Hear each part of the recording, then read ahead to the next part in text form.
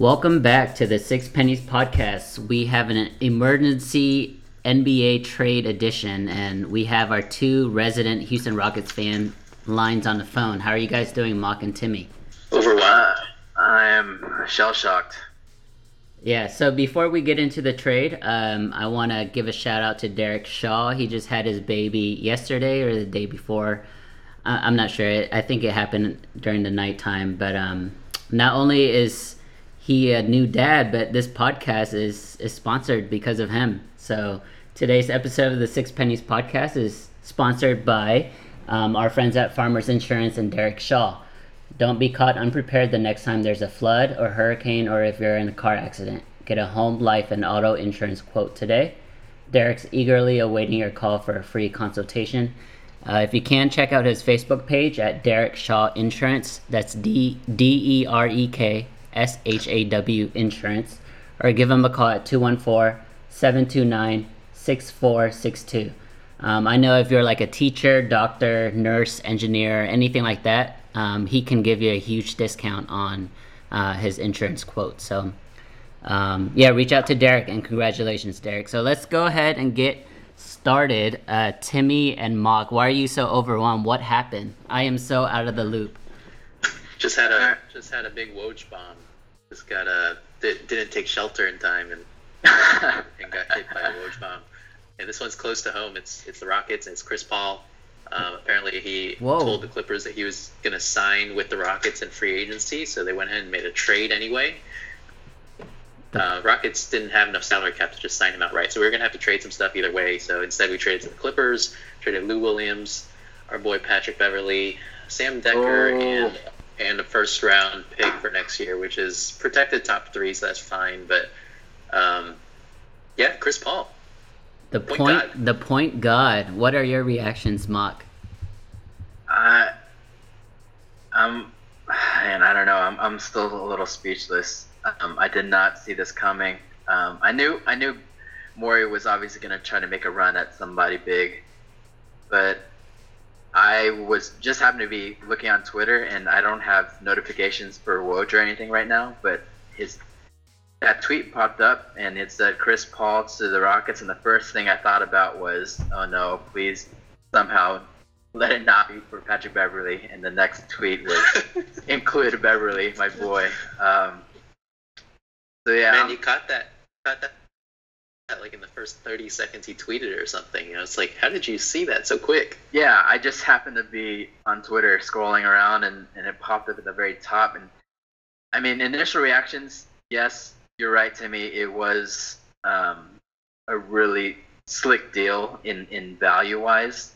It's going to take me a while to mourn the loss of Patrick Beverley. Man, from the tone of both of you guys, it sounds like you guys are, I guess, a little bit skeptical, or I guess somewhat excited but not fully there. Are you guys more worried about Chris Paul not fitting with James Harden because they're two dominant ball point guards and points guard, if you will? Or are you more afraid of the things that you guys gave up? I know Beverley came out and said a couple weeks ago that, if they trade me, they're really gonna miss me. Oh, he did? I'm not worried about the fit that much. I mean, James Harden was a shooting guard for the first 6 years of his career, right? And he can play off the ball. It's good to have two ball handlers. I don't mind the fit. I also don't really mind giving up that much either, because we still retain all our shooters. We still have Eric Gordon and Ryan Anderson in the corners. Patrick Beverley, if that's what it takes to get a superstar, that's all right. I'm more concerned about Chris Paul's age and the fact that he is one of the most hated players in the league, as well as on my list. So we both hate him. I don't know how to root for the Rockets next year. Like, I might need a new team to get on the bandwagon with for the next season. Whoa! Don't say that, man.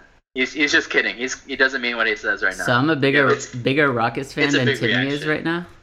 Big reaction. We don't know what'll happen. I mean, I'll talk myself into it probably later today. So let's get down to the facts. How old is Chris Paul? 32 years old. 32. He's definitely on the back half of his career. And how long is the extension do you think he's going to sign for? Well, so he can't get the 5-year extension anymore because he was traded, so we don't have the rights to that. So the most we can do, I think, is a 4-year. So that'll still take him to age 36. I'd be surprised if Morey goes for longer than 3-year extension. But yeah, we'll say 3 to 4 years extension.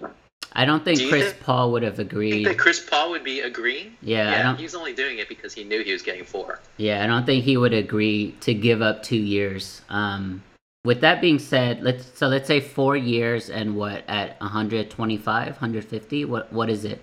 It's going to be the max. Probably about 100, 140 or so. 100. I don't know the exact number, but it's max, just like Harden's going to be. Okay, so just coming from a bigger perspective, it's going to be pretty evident that the Rockets are going to be salary cap strapped with Harden and Chris Paul as 2 max guys.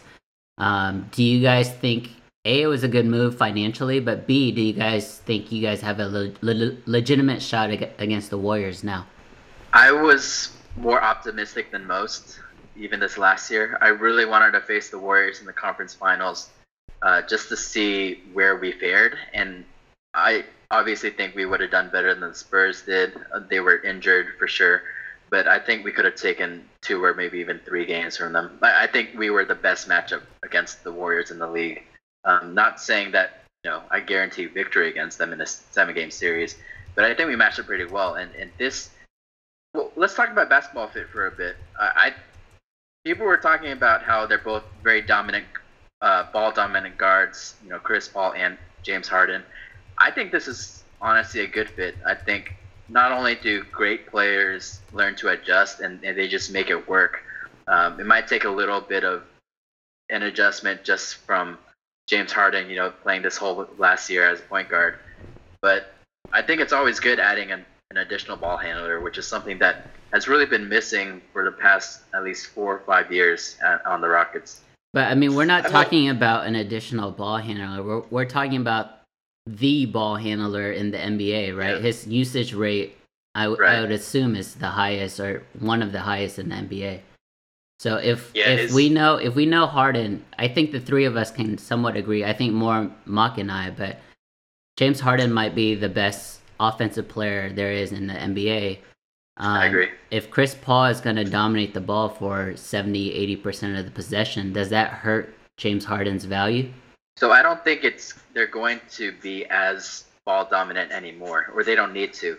My main concern was that whenever Harden went to the bench, I don't know who was really leading that team. I love Beverly, but obviously you can't run it on offense as well as like a Chris Paul or James Harden can. And so I feel like we don't have to worry about those 5 to 10 minutes of a game anymore. Just like what we saw in a lot of the series against Russell Westbrook and the OKC Thunder. Like whenever he went to the bench, they didn't have anyone else to really carry the offense, which is really their downfall. That's where the Rockets made their runs, and so I think that's something you're seeing more and more in the league. Like for instance, with LeBron James and the Cavs, whenever he went to the bench, even if it was for like 2 minutes or something, the offense would just go into a free fall. Nice it's something that's really needed. Yeah. So I've done a little research here. Go ahead. And you guys talked about usage rate. What do you think Chris Paul's usage rate ranks in the NBA? Honestly, I have no idea. Top 20? I think it's top 5. Top 5? I mean, last year, top 5 is like Russell Westbrook. James Harden is up there. Right. Chris Paul is ranked number 46. Wow. Behind Dario Saric, behind Nikola Vucevic, behind Harrison Barnes and Derrick Rose. Was he hurt last year? He played on a team with Blake Griffin. Yeah, he was hurt for part of the year, but I mean, usage rate, not percentage, right? So, no, it's a percentage. So, I mean, he still played 61 games. I mean, that's a good thing to see. And I think the other good thing about him is just the consistency that he's going to bring. Looking at his stats a little more, like every year, I think when I think of fantasy basketball, I never want to draft him because I'm like, oh, he's going to drop off. But he never does. He's been at like a 24 to 26 PER every year for the past 7 or 8 years. The same kind of 18 and 19 and 9, 19 and 10 stats, 2 steals. That's pretty good. But I think the thing I'm interested in terms of fit is like his game is really tailored towards pick and roll and then mid range. So he likes to go to like the elbows and shoot that little fadeaway. and that's like completely not what D'Antoni and Morey want, right? So I wonder what that's going to look like. Go ahead. I think with the addition of Chris Paul, I think their playing style is going to be a little more traditional. I know right now it's all threes and layups, but Zach Lowe came out with a pretty interesting piece a few weeks ago about how Houston's offense kind of sputters a little bit in the playoffs because that's all the defense is letting them do is shoot these mid-range jump shots. Whereas in the regular season, the defense doesn't really have that much time to scheme against that. And so I think with the addition with Chris Paul, I mean, he is still, a top player in the NBA and definitely one of the best point guards in the NBA. He still has a couple years left in his prime. And I think you're right, like the pick and roll game is going to be pretty nasty with James Harden leading the pick and roll or Chris Paul leading the pick and roll. But I think to answer your question, Timmy, I think it's going to be a little more traditional from here on out. Yeah, if anything, the big winner here is Chris Paul. I don't think he's ever been on a team with this much talent, at least from a perimeter standpoint. Past few years, really the only guy on the outside he had to pass to and for open threes and open up the lane for him was JJ Redick. And now he's got, 3 or 4 guys on the team that can really space the floor out, which will be great for his game. So I think it will be really good for our offense. Our defense, maybe one-on-one might drop off a little bit. Obviously, Pat Beverly just made the all-defensive first team. But Chris Paul has been known for his defense as well. So I think defense. Great defense. This is sounding more and more like a sports counseling session for me and Timmy. I think we're both coming around a little bit. It's just it's still going to take a few days for me to really say bye to Beverly. Yeah, I mean, if we're comparing Chris Paul to Patrick Beverly, I mean, the increase in offensive production is going to be greater than the decrease in defensive production. I agree. But I mean, it's not a 1-for-1 trade, right? It's also the money. It's also even though it's going to be a late first round pick, it's still a pick. And then the 2 other additional players, Lou Williams and the third guy, Sam Dekker. So a few things for me. So Chris Paul, you mentioned defense. I mean, you're going to miss Pat Beverly's first team all defense, but the other guard first team all defense was Chris Paul. Oh, wow. And he's actually been first team all D. He's been first team all D every single year for the past 7 years, and like second team, first team before that. So he's always up there. He's got quick hands. He gets a ton of steals. So I mean that's nice.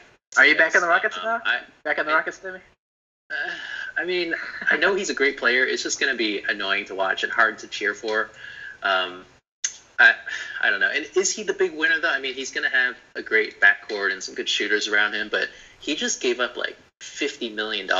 Is he going to get to the Western Conference Finals for the first time ever? Man, that's the big question. This is by far going to be the most talent he's ever had around him offensively. And Blake and DeAndre and JJ is pretty good. That was one of the best top 4 in terms of offense in the league for the past 6 years. But they never had the 5th guy. Like that small forward position was always such a big hole. And they still only had one shooter out there for him. So the spacing should be the greatest he's ever seen for sure. And Trevor Ariza is going to be even better. He's so good already. Yeah. So our starting 5 is CP, Harden, Ariza, still I guess Ryan Anderson, and Clint Capella with Eric Gordon off the bench. I mean,